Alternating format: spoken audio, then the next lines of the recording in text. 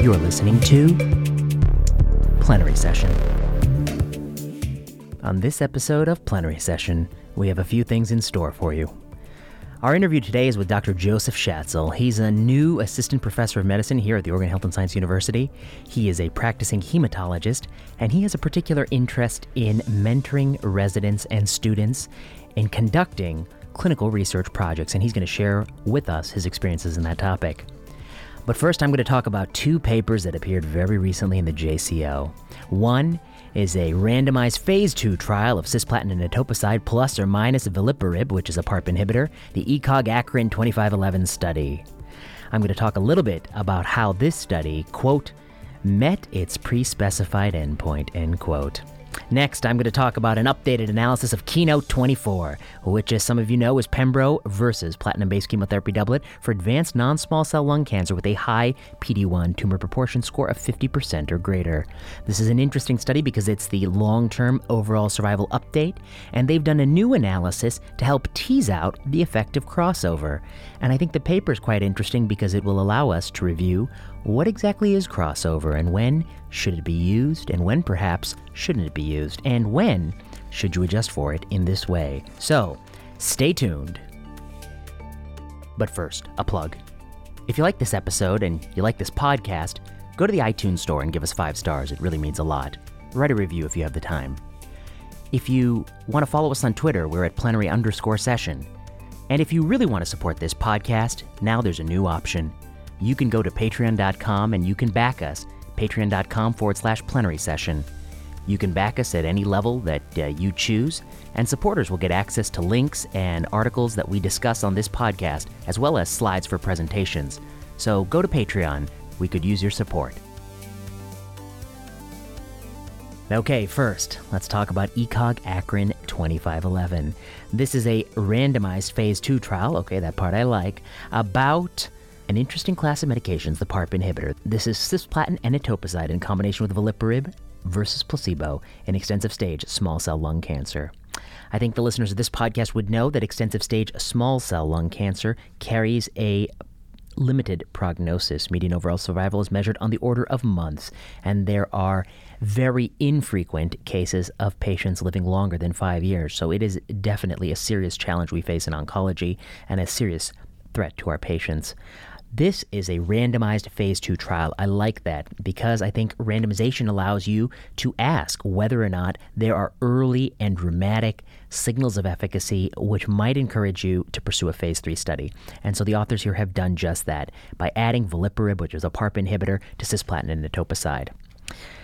One of the things they say in their discussion is something that caught my eye because I think it really hits the nail on the head. Quote, there is a valid concern that the combination of a PARP inhibitor and other inhibitors of DNA repair, along with cytotoxic chemotherapy, will result in intolerable toxicity. Indeed, the frequency of hematologic toxicities was higher in patients treated with veliparib, but this did not affect the delivery of standard chemotherapy as planned. So here they raise that concern, which I think is a key concern when you talk about extended stage small cell lung cancer, particularly applying the results of any novel drug in the real world. This is a key concern. And here they're quite dismissive of it. Why? Because their own experience suggests that it can be given, and the dose was not compromised so greatly. But remember, of course, this is a phase 2 clinical trial with all the sorts of implicit and explicit inclusion criteria that lead to a person going on such a study.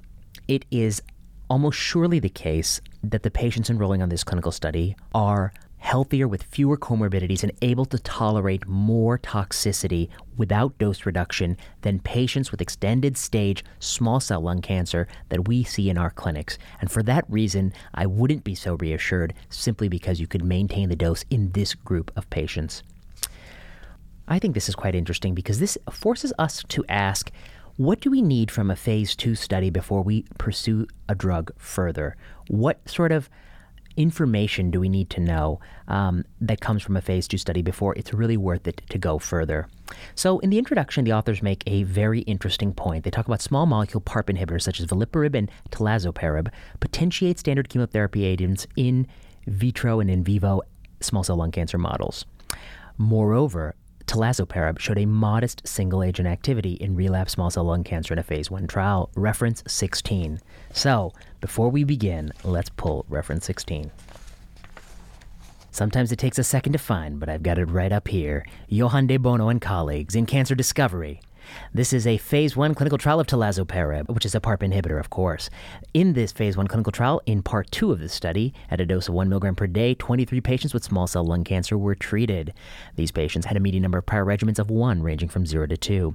2 patients had PR, which is approximately 9% objective response rate. And that duration of response lasted 12 and 15 weeks, which is very short.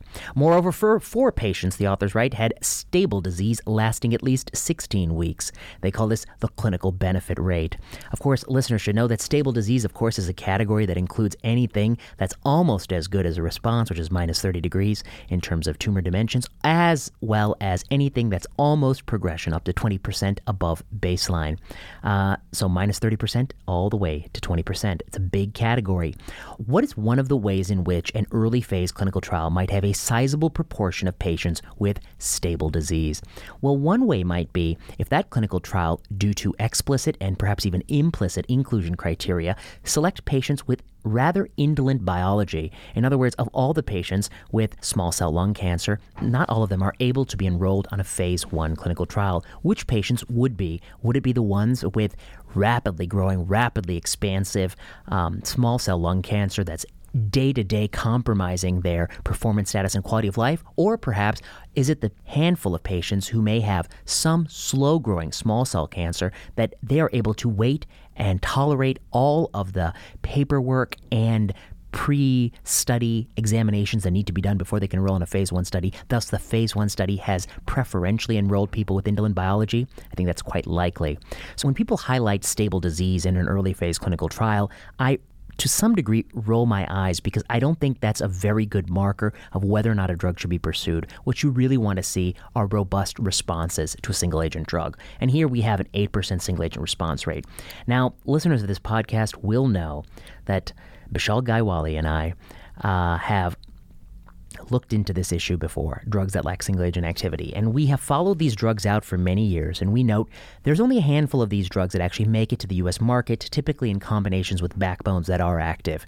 And these drugs almost universally offer benefits that are even less than the average cancer drug. And our average cancer drug comes to market with a median improvement in overall survival on the order of about 2.1 months. And these drugs, it was even lower, something about 1 to 1.5 months. So I think these drugs offer very limited benefits. And if we must prioritize in drug development what drugs to pursue and what drugs are likely not really worth our time to pursue, it would be the ones that lack single-agent activity. Be that as it may, without the single-agent activity, we launched forward with veliparib in combination with cisplatin and etoposide. And then the next thing that jumps out at me in this paper is that the combination, the addition of an active drug in a tumor that is highly chemosensitive, and that's something I think we'll all agree on. We often get robust responses in this tumor type. This resulted in almost no improvement in objective response. In fact, there was a 71% objective response rate in the combination arm and a 66% in the control arm. The one-sided p-value is 0.29, so they say it is not significantly different. You are not, in combination, somehow magically getting more responses than this drug generated as a single agent, which is few and far between. So this is not a very active drug, and it doesn't really add a whole lot of activity. What it does do is add a bit of toxicity. And what it does do is meet the primary endpoint of this study. Now, what is the primary endpoint of this study? Well, it says right here in the methods section, using an overall one-sided 0.1 level log rank test, this study had an 88% power to detect a 37.5% reduction in the PFS hazard ratio. So in other words, if you're willing to accept a little bit higher alpha than we like to, in this phase 2 study, you can find a modest improvement in a PFS hazard ratio. Interestingly, although the paper had that power and sought that ratio, the authors fell short of it. The unstratified hazard ratio is 0.75, so they only achieved a 25% reduction in the hazard ratio, and the one-sided p-value was 0.06, which is less than 0.1, which is why they declare success. The PFS difference between these two arms is 6.1 months versus 5.5 months. That's 0.6 month difference in PFS. And the OS has a p-value of 0.17. These curves are largely the same. The median OS is 10 months in one arm and 8.9 months in the other arm. So at most, 1 month difference in median OS in the backdrop of a noisy measurement. So here's how the authors conclude. Although the initial result of our study is promising, additional confirmation in a larger definitive study is warranted, given the mixed results reported by other studies of PARP inhibitors in this patient population. That's where I would disagree with them. I think what you've done here is you have done more than given this drug a fair shot. We have looked at this class of medication for single-agent activity. It's been lacking. We have combined this drug with a backbone, and we were not able to generate more responses. The PFS difference here in this phase 2 study is inconsequential. It is a trivial improvement, less than 1 month improvement in PFS, which is a surrogate measure. This is a disease that needs drugs that can improve outcomes greatly. And the only outcome we ought to be looking at here is overall survival for the real measure of improvement. This is a drug that will likely have significant toxicity in the real world when you start to expand beyond the carefully selected patients in a clinical trial population. The authors did one thing here that really baffled me. They started to look to see if they could identify a subgroup of patients where there is some benefit. They found that male patients with normal LDH at baseline didn't appear to have much of a benefit. But male patients with abnormal LDH, they had a 1.1 month improvement in PFS. Meanwhile, female patients with normal LDH had no real difference, and female patients with abnormal LDH, they had no real difference. So, the authors discussed this in the mechanism. There is no biologically rational explanation for the strong effects seen in the subset of male patients with elevated LDH. And that's accurate. Not only is there no rational explanation for that, one wonders why they even looked at it. It clearly is the so-called p-hacking or slicing and dicing your data set until you find something.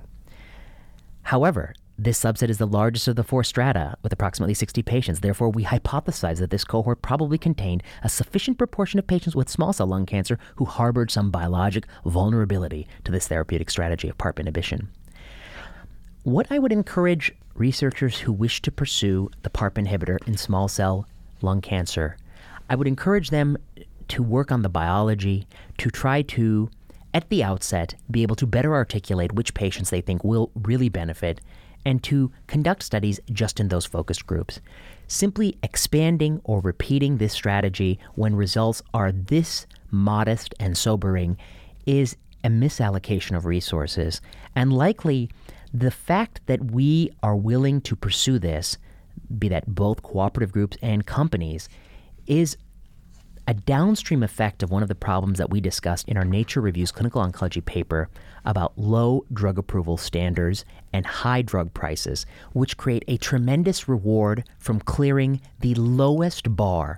And if you have such a tremendous reward for clearing such a low bar, you will incentivize people to attempt many trials with very little clinical promise. And unfortunately, I would put the PARP inhibitor class of medication in small cell lung cancer unselected as one of those things. It ought not be pursued. That doesn't mean there isn't some biologic signature that could better delineate who this ought to be pursued in. But lacking that basic science research being performed, I would not move forward. That's what has to happen next before we conduct any more studies on that topic. That's just my 2 cents on the topic.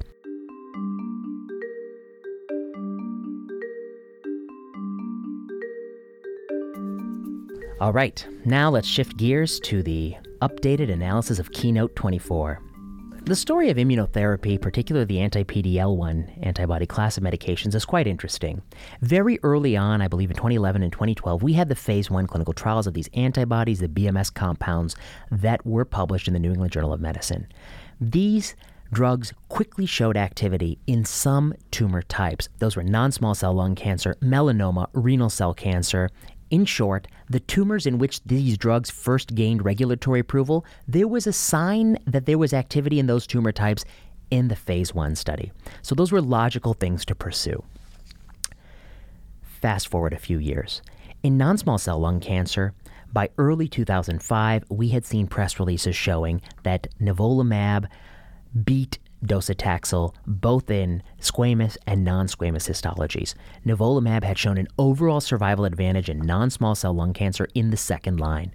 Those results came out very early on during the accrual of KEYNOTE-24, which was pembro versus platinum-based chemotherapy in first-line non-small cell lung cancer for patients with a very high PD-L1 tumor proportion score of 50% or greater. This is just a fraction of patients we see, but these are the patients in whom you'll think immunotherapy will offer the biggest benefit.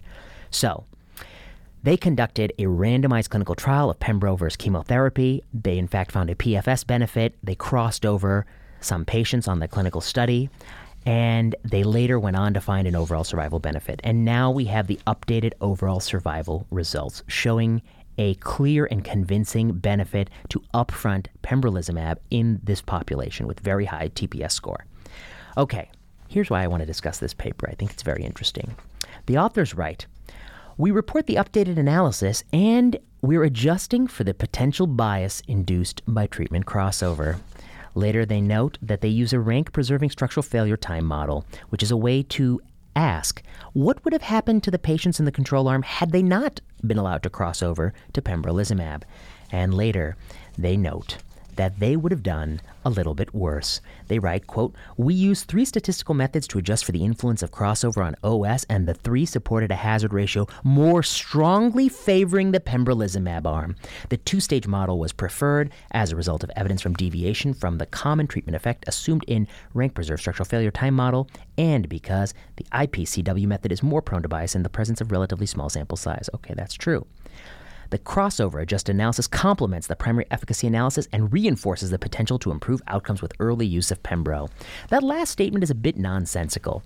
It doesn't reinforce that early is better than delayed. In fact, the way to show that early is better than delayed would be to perform an analysis where you adjust the opposite direction, adjusting crossover from the 65% you achieved it in to 100% crossover. What is the principle here that we want to flesh out? When you have a novel drug and you do not know if that drug offers a fundamental demonstration of efficacy, you would like to randomize patients to your drug, which you really don't know if it makes people live longer, versus the best available standard of care therapy and show an overall survival result.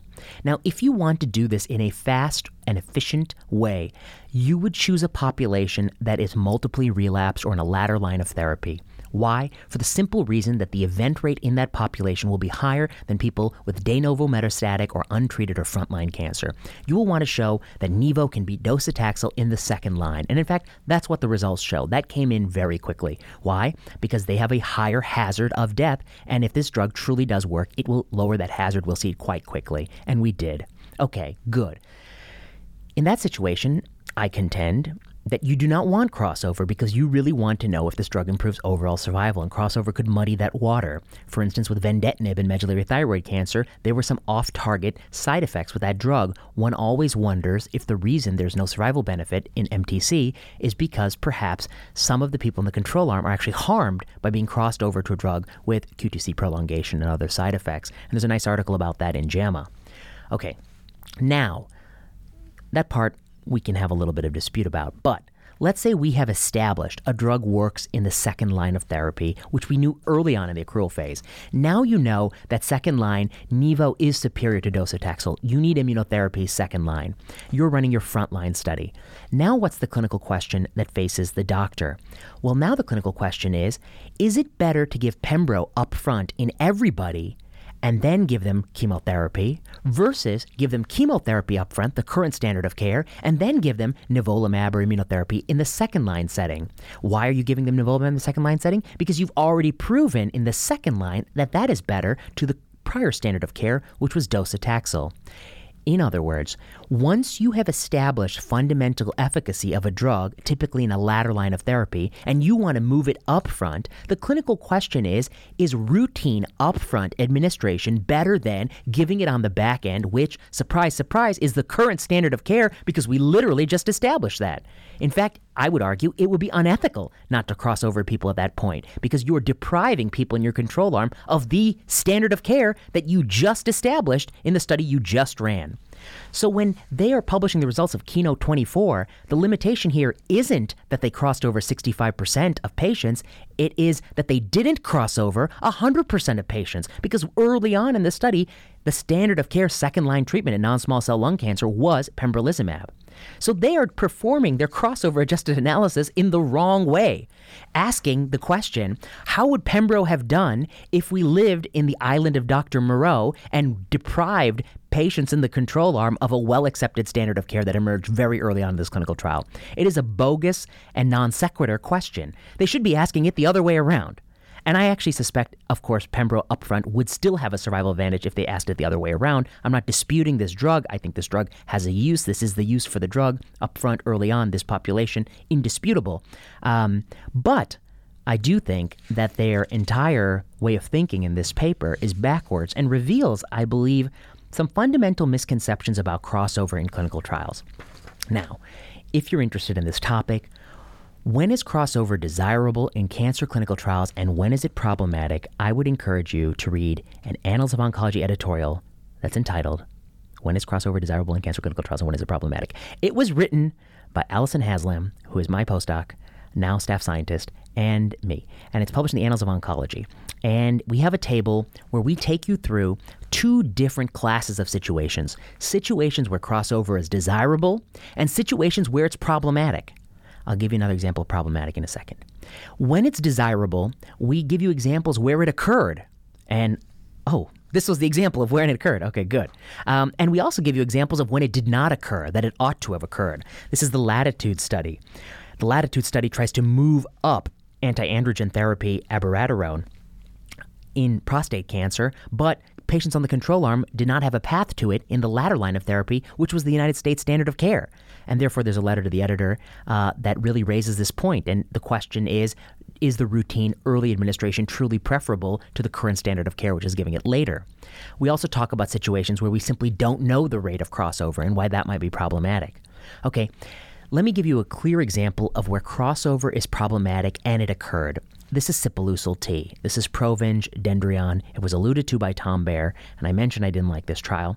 I don't like this trial because cancer therapeutic vaccines have probably the lowest pretest probability of actually improving outcomes for cancer patients of any class of medication ever conceived in cancer medicine because we've had many, many clinical trials. We've had nothing but failure, nonstop failure, and one drug squeaked through, which was Provenge. And it really has poor market uptake because I think some people have the same concerns I do. In this randomized clinical trial of patients with low-volume metastatic asymptomatic prostate cancer, patients all undergo pheresis, and they have this vaccine manufactured, and perhaps there's some harm of actually pheresing some people in the control arm, but either way, that'll be in both arms of the study. Then one group gets the vaccine administered right away, the other group gets placebo.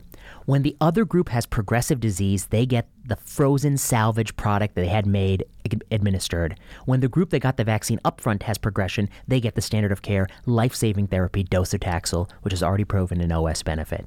Okay, this trial, by having crossover, introduced a bias in docetaxel. Fewer patients on the control arm ultimately received docetaxel, and those that did receive it after a delay. And these are both in the original trial publication. And then look at the results of the clinical study. Is there a response rate to the drug? Nope. Is there a change in PFS? Nope. Is there an improvement in OS? Yes, of a few months. But is that improvement in OS from Sipuleucel T due to the fact the vaccine improved survival? Or is it due to the fact that people in the control arm, fewer of them got docetaxel and they got it after a delay, and more people in the vaccine arm got docetaxel and they got it earlier? In other words, is the only difference in the trial driven by an imbalance in subsequent therapy? By having crossover, you've introduced an imbalance in an already efficacious therapy, and that's why crossover was problematic in that situation. It occurred, and that overall situation is undesirable, as we describe in this table. In short, Crossover is something that is absolutely necessary in certain circumstances in oncology clinical trials, and it's absolutely lamentable in others. And you need to know what is the question being tested and which direction do you want crossover to go. And did it occur the way you wanted it to occur? That's representative of your practice. And if it didn't occur the way you wanted it to occur, that is problematic. And the only thing that makes me worried here is that these authors are adjusting in the wrong direction, suggesting that they perhaps do not truly understand these principles and may benefit from reading our article. All right, so those are my thoughts on the updated analysis and the other JCO paper. And without any further ado, let's talk to Dr. Joseph Schatzel.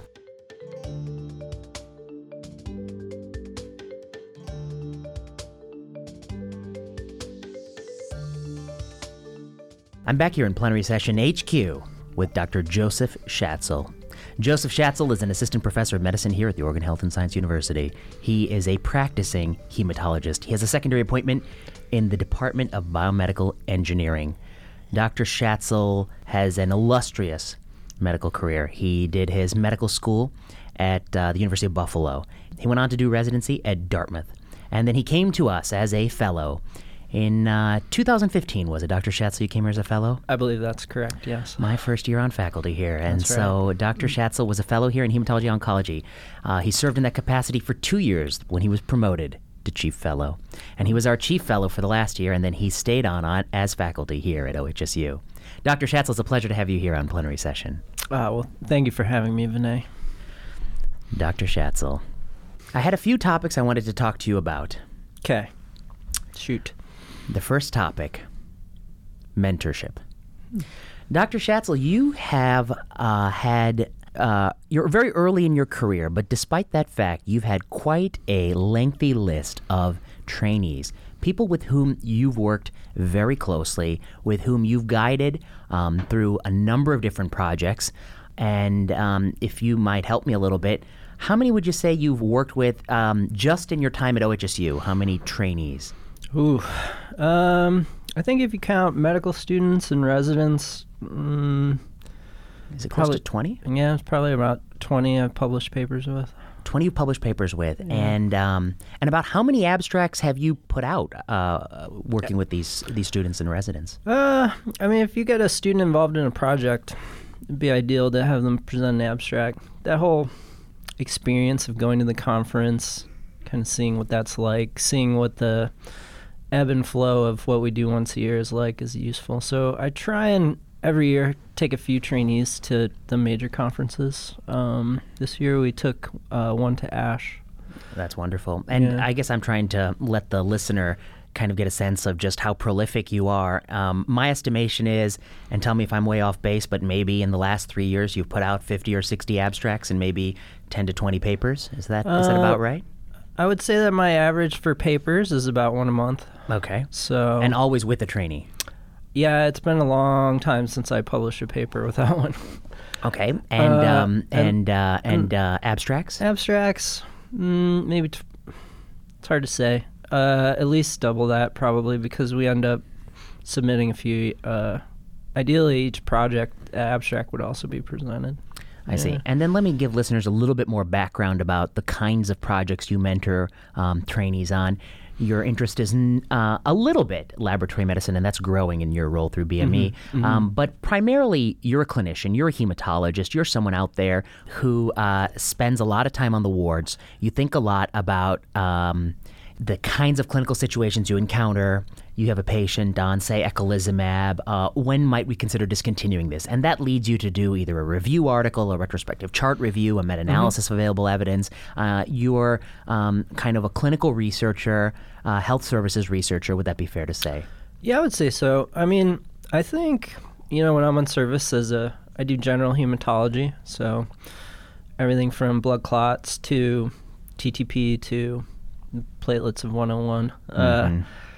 I think about every day I encounter a clinical question of which we currently have no answer, just because of like the breadth of my field and the fact that these questions are not really routinely tested in clinical trials. In part because they're probably not as lucrative as some of the things that do get tested repeatedly in clinical trials. That is probably true. If you look at management of things that are really common, like cirrhosis, they develop really fascinating coagulopathy and thrombocytopenia, but there is very little data about appropriate management of some of those issues.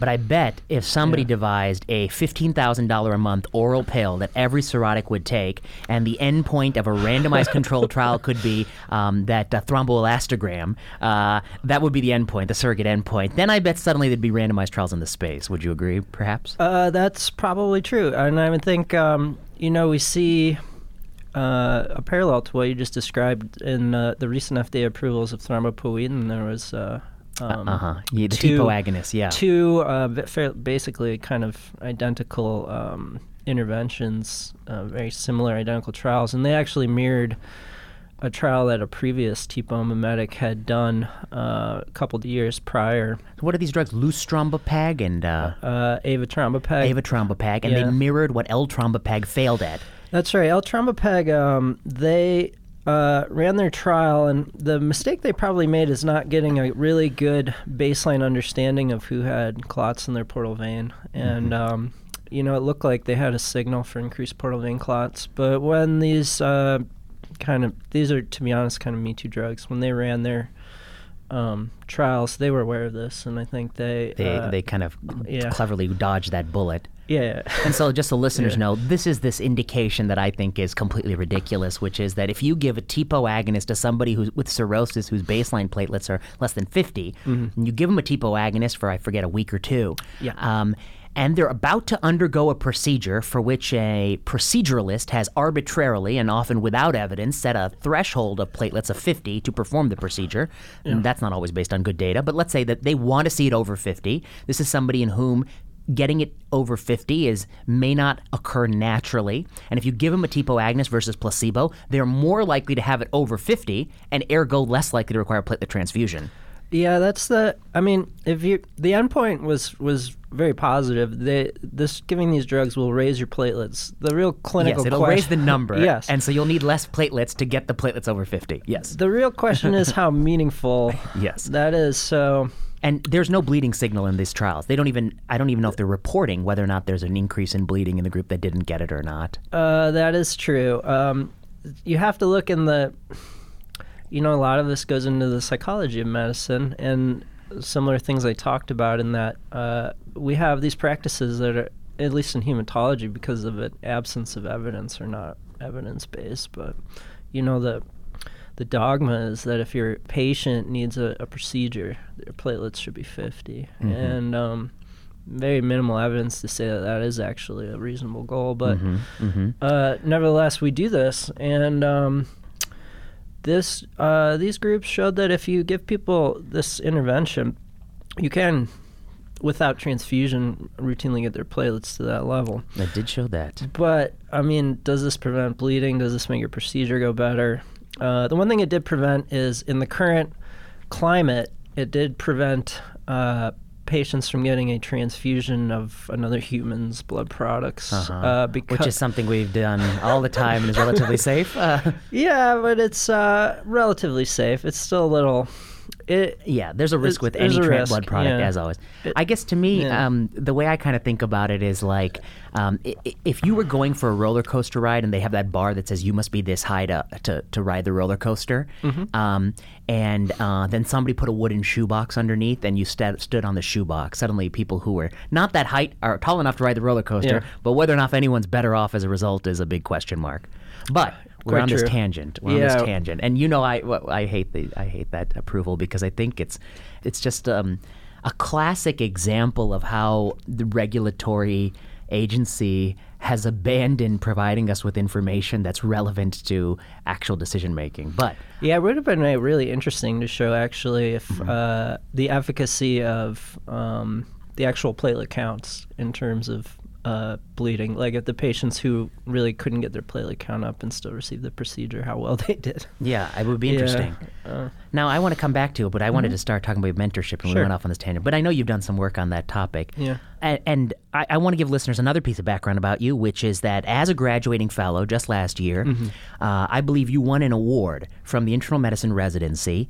And what was that award? That was like for Best Fellow Mentor in the University. Is that right? I don't know if it was that illustrious. I see. I believe it was an award for supporting resident scholarship. Resident scholarship. Which, but there was no other fellow who won. It was a single award given, yes. That's right. So I think it's fair to say that you are somebody who has done a lot more in the space of mentorship than many other people. I would say I mentor aggressively, yes. You mentor aggressively? Okay. Yeah, passionately. Passionate, okay. Yeah. Now that's what I want to get to. Okay. Yeah.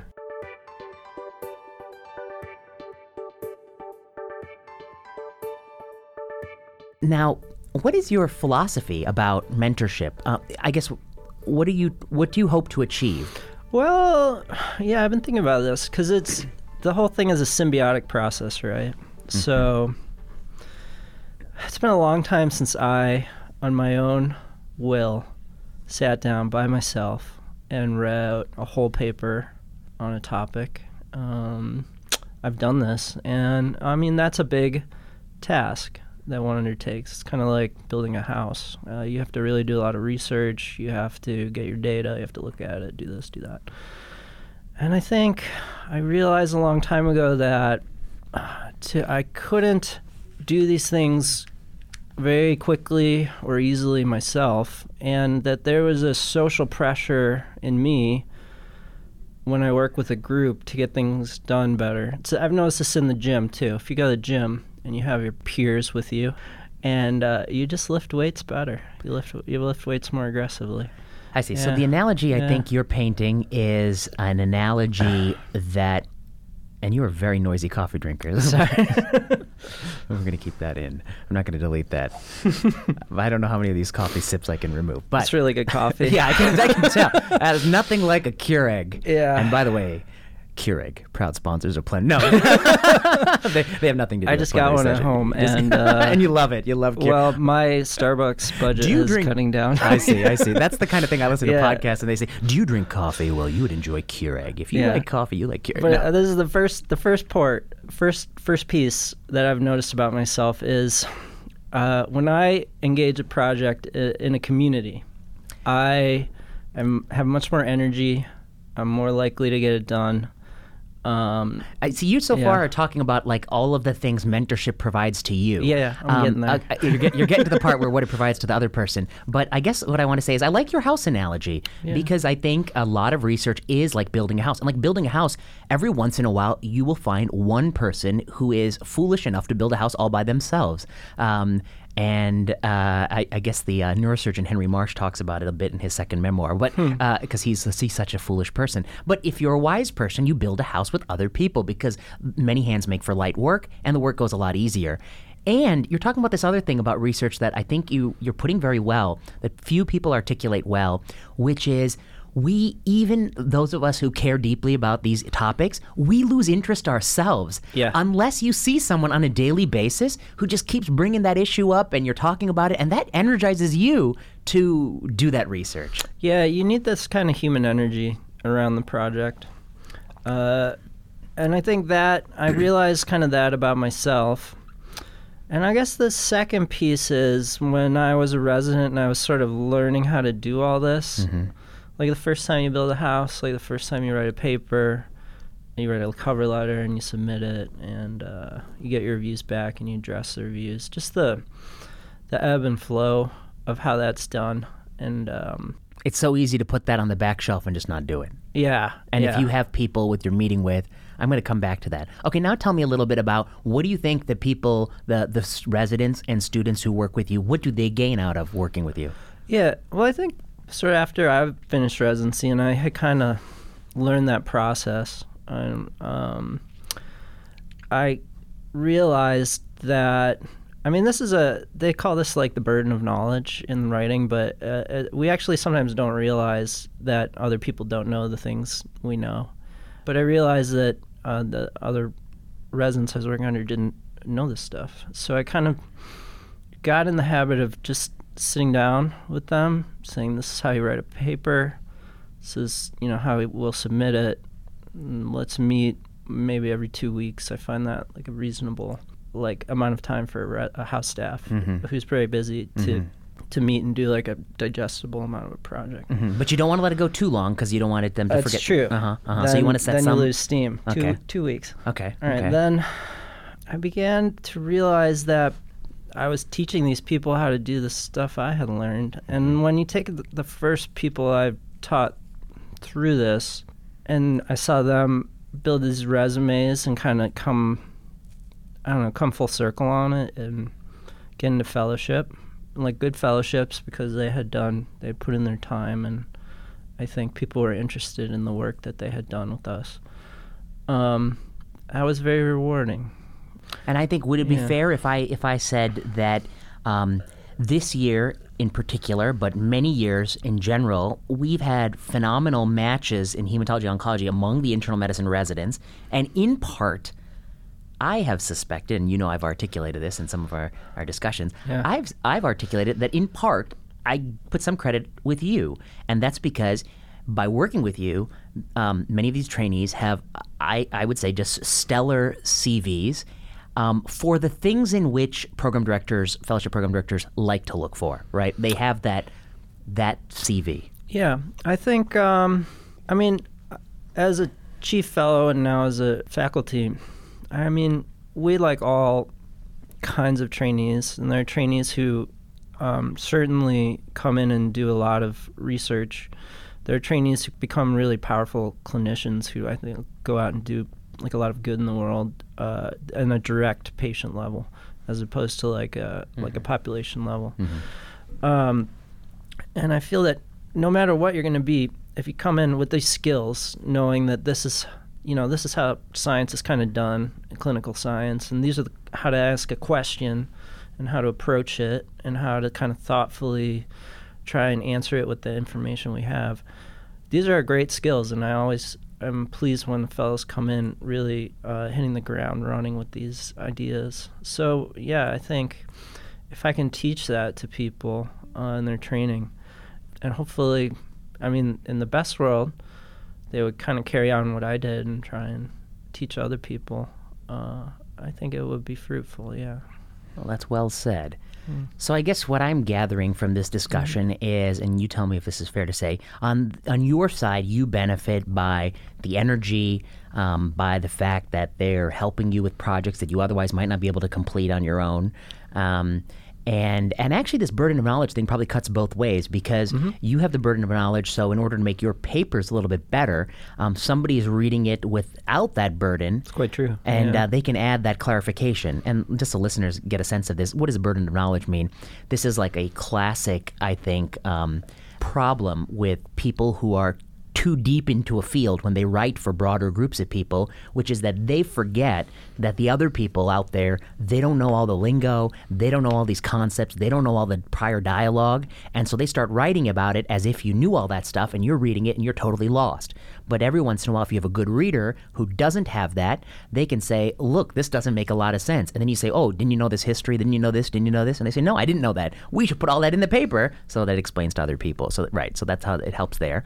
On the flip side, you're saying, so what does the residents and students gain out of it? They're gaining, you articulate the skill set of being critical about research appraisal and how to think about how it's done. They're also gaining just the simple fact that this does boost their CV, which is helpful. And although I think you're right to say that here at OHSU, we are more holistic, and I think we had Seema Desai talk about that on a podcast, and Jeremy talked about that in episode 2, I think. There are a lot of places out there, you and I both know, they really like one type of candidate, which is the future clinical trialist and or lab person. They unfortunately do not like training community doctors. There's some truth to that. I mean, I think I hold a more holistic approach, because I think sort of the mission, at least at OHSU, where I'd say we're the only, we're basically the major academic center in Oregon where we see a lot of rural patients. Part of it is to train community doctors for sure. Yeah, I believe that. Yeah. I believe that to be true, and I believe that some of these other universities could probably do better if they embraced that a little bit more. But I think these skills are very useful to a community doctor. I mean, where you're really teaching people are, if you really want to practice evidence-based medicine, the amount of questions you have, we're going to far outweigh the amount of evidence we have. Mm-hmm. So you need to kind of learn how to address these or how other people have addressed them, the flaws in that. Certainly there's a lot of flaws in some of the research we do because of the absence of resources to do like dedicated trials in these things. So I think if people come in with that skill set, it'll make them sharper doctor no matter what. Now let me push you on this a little bit. Some people believe that doing any type of research develops that skill set. But you do a particular type of research. And I'm wondering if you feel like it's any research that does it or just your particular type of research. Because, as you know, the types of research out there would be like somebody could pipette for like months and months and months, and maybe read like a few papers in the lab, you know? Yeah. But what you're doing, your research primarily is centering around clinical questions and answering those clinical questions with retrospective EMR data, with the National Health, what is that, the NIS sample, National Inpatient Sample. National Inpatient Sample. Yeah. That's the kind of research you do. And the reason why your research, I think in particular, is so helpful for a practicing doctor is because someday down the road, when they pick up a paper to guide them, it will use a similar methodology to the methodology that you're working on. Would you say that's fair? Yeah, I would say so. I think there's a plethora of the kind of research we do. I think if you're going to do something with a trainee and part of your goal is to use this as to teach them, it has to be achievable.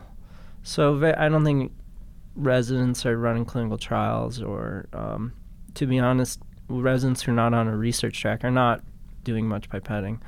What you can do is you can take observational data, whether it's in our own medical record or from databases, and evaluate that and publish that. And that's achievable. I think it's important to have something that someone can complete, because if you don't take them all the way through the process, they get stuck. Yeah. I agree with you wholeheartedly. So I think what you're talking about in terms of like what you think of a good mentorship is you're meeting frequently with trainees. You think that's vital. Yeah. You are picking projects that are doable. For sure. They'll wrap this up in the time period. 3, you are utilizing the things you have at hand, which honestly are not that much, because you don't have a huge grant budget. You don't have a lot of resources, but you're utilizing what you have. We have a shoestring budget. Shoestring budget. Yeah. You have a shoestring budget.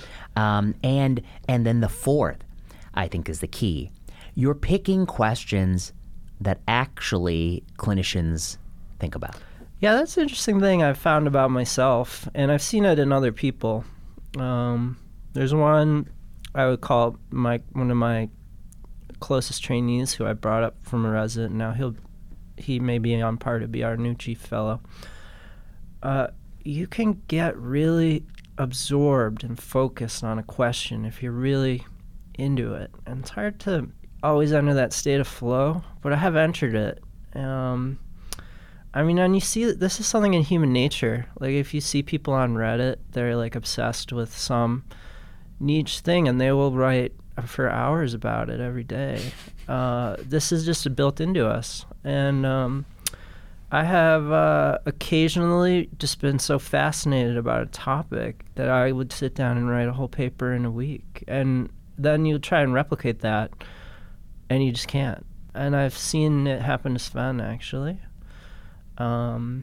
I've seen it happen a few times to other people, and it's interesting. I wish I could teach myself how to enter that kind of state of flow. I've seen you do it too.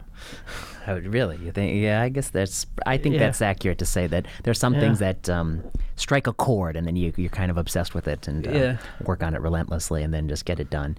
Yeah. I want you to tell me a little bit more about like. I think you're very modest on this podcast, because I do think there's something you're good at coming up with questions. Can you teach that to people? Oh, I wish. But you agree that there's something to that. that Yes. coming up with a question is a key thing. Yeah, a good question is like a good plot of land to build this house on. You just know it when you see it. Sometimes it's right in front of you, and then this patient will just roll into your lap, and you're really like, how do I address this problem that you have? And you will realize that this is like a very achievable, important, useful question, and I probably have the tools to at least pick away at it a little.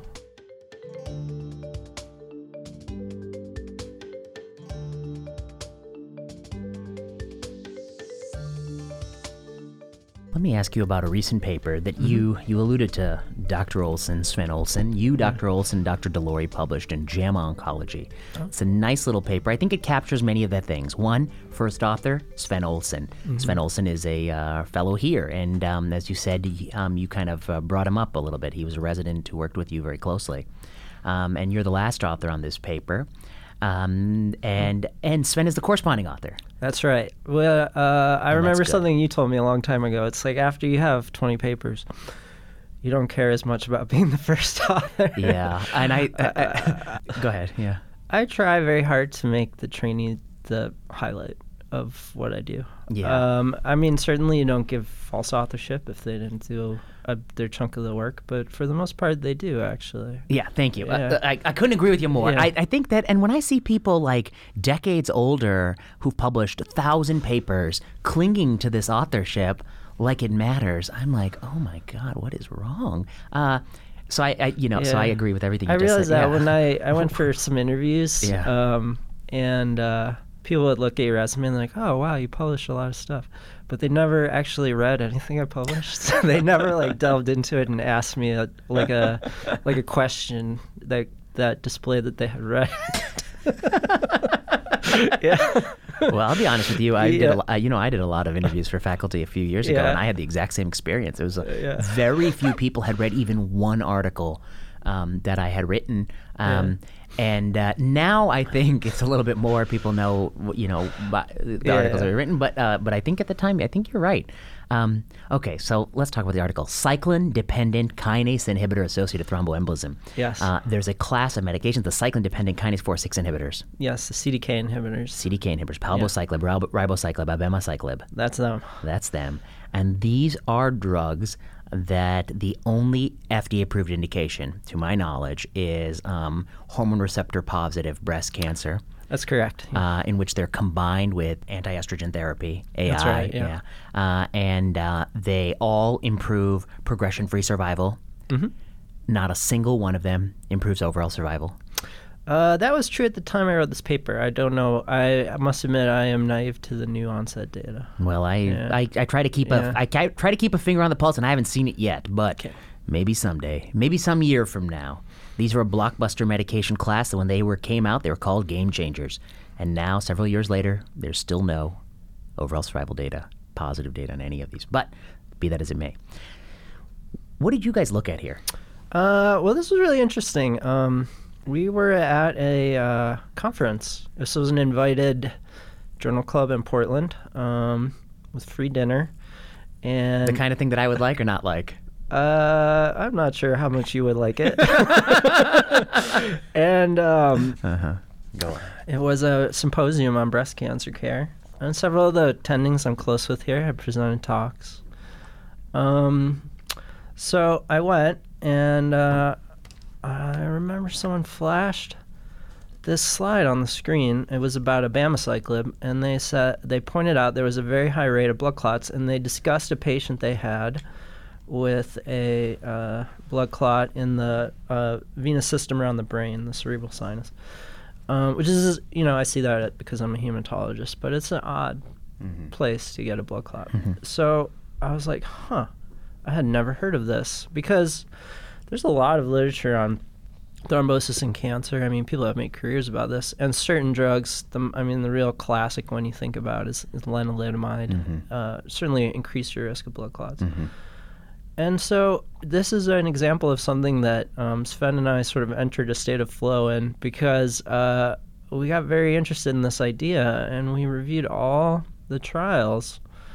And it does kind of look like there's a signal to at least suggest that these drugs do increase your thrombotic rate. It's really pronounced with abemaciclib, which has a black box warning. Was that black box warning in place when you started looking into this? It was, actually. Okay. And it's not really, I couldn't find anyone had written about this. Mm-hmm. It was just sort of a paucity of discussion about it. Let me just tell readers a little bit of the background. So these drugs have gained widespread usage, huge blockbuster class of medications, palbociclib. I think I discussed it previously on a prior podcast, and I pointed out that fact that this is a drug without single-agent activity, but because it can come to market based on PFS and gain so much market share that it has actually probably a drug that launched 1,000 ships. It's part of the reason why companies, I think, will be less likely to abandon drugs without single-agent activity. Okay, so anyway, Dr. Schatzel and Dr. Olson and Dr. Delory, they went through Paloma 1, Paloma 2, Paloma 3. They went through Mona Lisa 2, Monarch 2, and Monarch 3. Mm-hmm. These were trials with drug and placebo cohorts. That's right. And here's what you find. Paloma 1, there's a 5% incidence of VTE with the drug, 0% with placebo.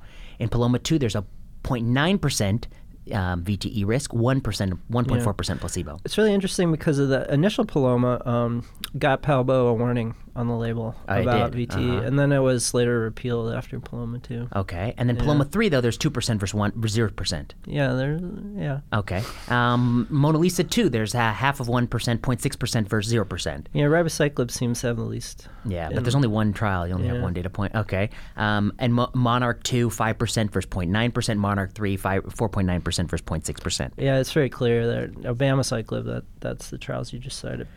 Okay. It really does increase your risk of blood clots. Yeah. I see. So, this is what you write in your paper. These findings raise several important questions. First, what are the pathophysiologic characteristics of CDK inhibitor-related thrombosis? Can VTE be considered a class effect, or are there unique differences among these drugs? Second, how will novel combinations of CDK inhibitors and other commonly used breast cancer drugs affect thrombotic risk? Finally, should oncologists consider VTE history or risk when prescribing these drugs? And one would consider pharmacologic thromboprophylaxis. Okay, these are good questions. Here's a line that caught my attention. Oh, okay. Cyclin-dependent kinase inhibitors have earned their roles in the treatment of advanced hormone receptor-positive breast cancer. Oh, I think Sven must have wrote that. Earned its role, Dr. Schatzel, huh? PFS, no OS. It's earning its role? Well... no, I'll let that go. My job is not to determine, the value of the role. I'll just say clearly people have found it has a role. Yeah. Yes. Okay. They're widely used, I'll say. They're widely used. Yeah. Dr. Schatzel, you told me something on this topic a while back. You said, in the course of your fellowship, I gave you, the fellows, your class, many lectures about clinical trials, about ways in which they can be distorted and biased. And you learned from those lectures, did you not? That is true. I learned powerful lessons. And how have you applied the lessons you've learned? Well, it's funny because, I've started writing my own trials. And you have taught me many, many clever ways to sort of build a house in a way that may serve, all kinds of interests. Are you saying, Are you saying that from these lectures you've learned how poor quality surrogate endpoints can be used as the endpoint of clinical trials, and you have used such endpoints or plan to use them? I would say that I could get. I feel that I would have a better portfolio if I wanted to move into industry. No, I would say that. No, I mean in all honesty, I would say that what you've taught me is the way this is done, and a sense of what people's motivations are when they make these decisions. And I think as I sat down to design my own clinical trial, and I look at my shoestring budget, I think about ways that I can find an endpoint that's close to meaningful with the reasonable resources I have. You have taught me that in an interesting way. Probably a way to shoot yourself in the foot. Yeah, I guess you're taking the tool I've used and you're using it in the opposite way I would have wanted. Well, that's okay. But so I think this is quite interesting. So basically, you went to one lecture. You saw somebody flash the signal up for like one slide. It's one slide, yeah. It's probably a lecture I wouldn't have approved of because of the source of funding. But be that as it may, you saw this slide, and you pulled this all together very nicely. And I don't know. I guess I'm suspicious that there's some real signal here, I guess is what I want to say. The data suggests there is. Yeah. At least with abemaciclib for real. And I think the FDA has agreed with that one because it's on the label. Yeah. And then I guess the question is, why are you the first people to talk about it? Yeah, I mean, that is an interesting question. I was surprised that this drug's have been out a long time that no one's really... I couldn't find any other paper on this topic. And you're not a breast cancer physician putting many, many patients on this who should be seeing this signal. No, not at all, actually. Yeah, exactly. And I think one might wonder why you are the ones who are the first ones to talk about it, and I will wonder that. All right, so... Dr. Schatzel, that's the ground I wanted to cover with you. I wanted to talk to you about mentorship. I think I've gotten a little bit better sense of what, how you view it. You call it symbiosis, and that's really how you view it? Well, I hope the trainees gain more than I do. My ultimate hope one day is that, if I don't know, fall off a cliff and break both my arms so I can no longer type into Epic. Okay. And I have to leave medicine, that I touched enough careers that those people will go on and make the world better in a way that I couldn't. And that hope gives me some peace that I might be able to do that. And that's a very, very nice thing to say.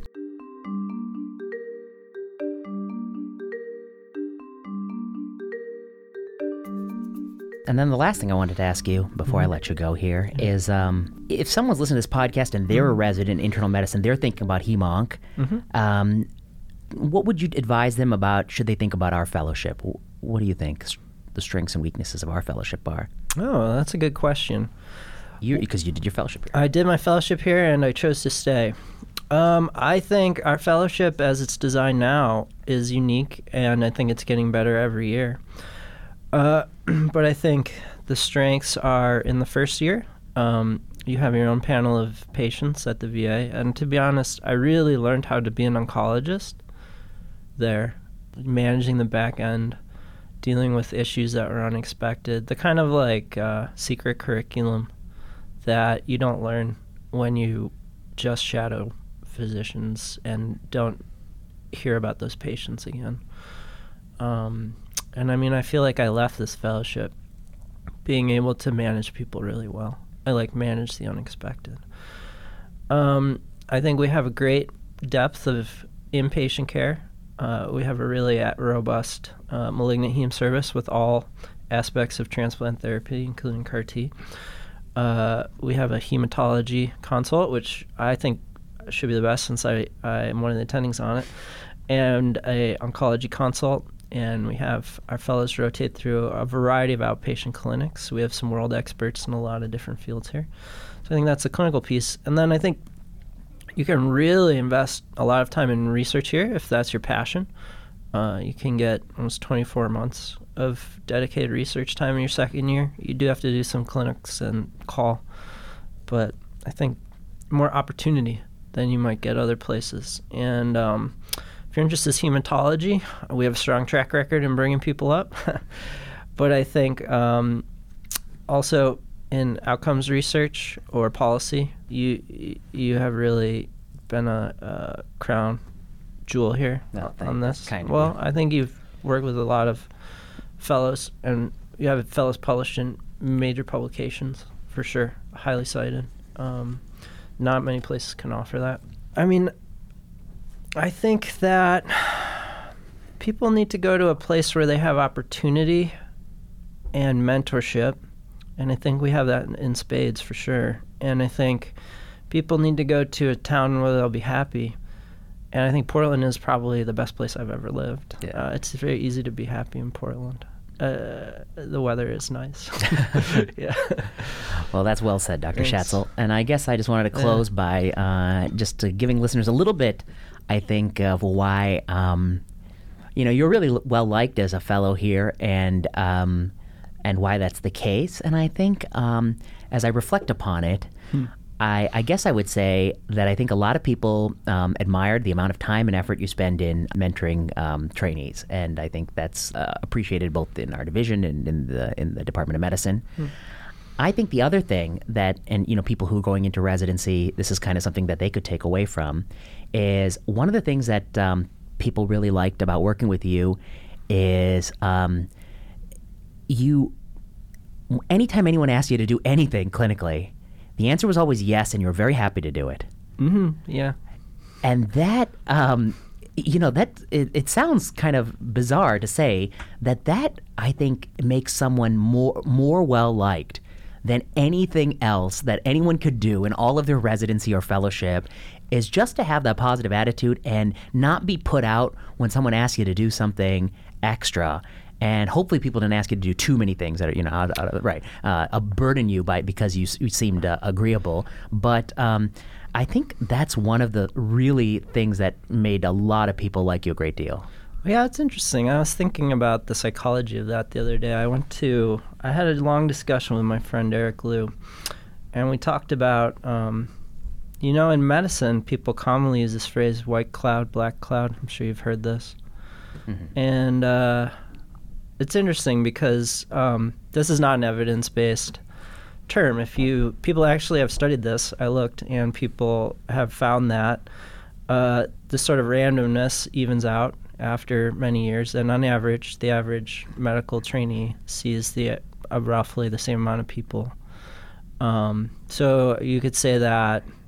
Oh, so that one person is not, in fact, more likely to get more admissions on average over the course of people have actually published small papers on this. I looked at it the other day. Okay. So if you assume that everyone sees the same amount of patients, so I would say that I've always identified as a white cloud.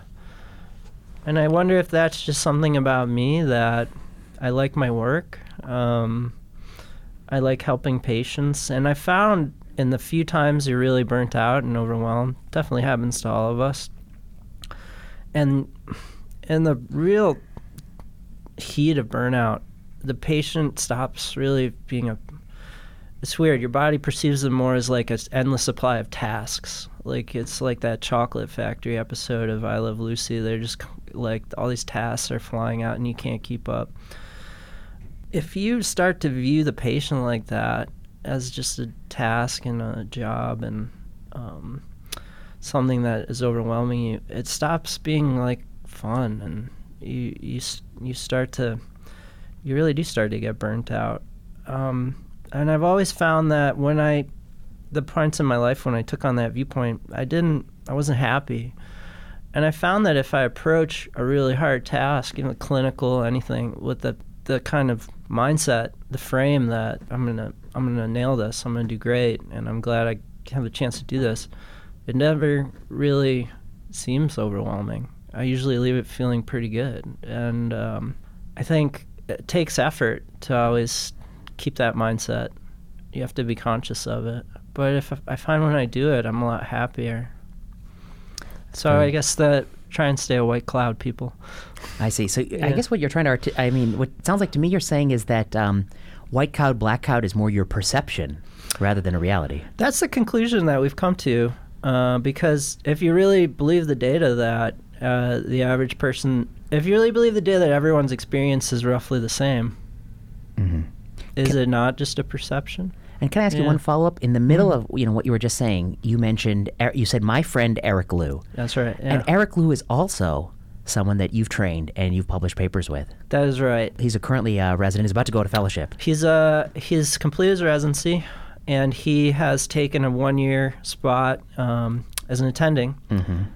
He's doing a hospitalist year on a transplant service at night. He's a nocturnist covering bone marrow transplant patients, and he is accepted to UCLA for fellowship. And he's just a fantastic resident. But here's my question for you.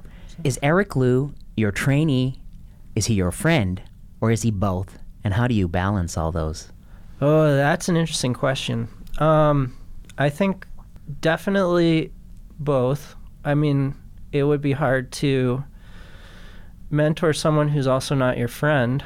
And And it was interesting because I've gone through this on many levels, right? I was mentoring people when I was a resident, med students, and now when I was a fellow, mentoring residents. And at that level, when you're both kind of trainees, it's a lot easier to be peers. For the last 6 months as an attending, there is kind of like a separation where, it's just palpable that people view you a little less as a peer because of your stature. But I would say that, Eric and I are both attendings now, so it's easy to say that he's a friend. I guess I hope that through this process, at the end of it, everybody who I worked with would call me a friend. Yeah. I think that's well said, Dr. Schatzel. Well, Joseph Schatzel, you're just starting your career as an attending physician here, but you've done a lot of work in your brief time here at OHSU. And thank you so much for coming on the plenary session, sharing your thoughts about mentorship and about cyclin-dependent kinase inhibitors, which have earned their place? I'm going to go talk to Sven about this. Thanks for coming, Joe. Thanks, man.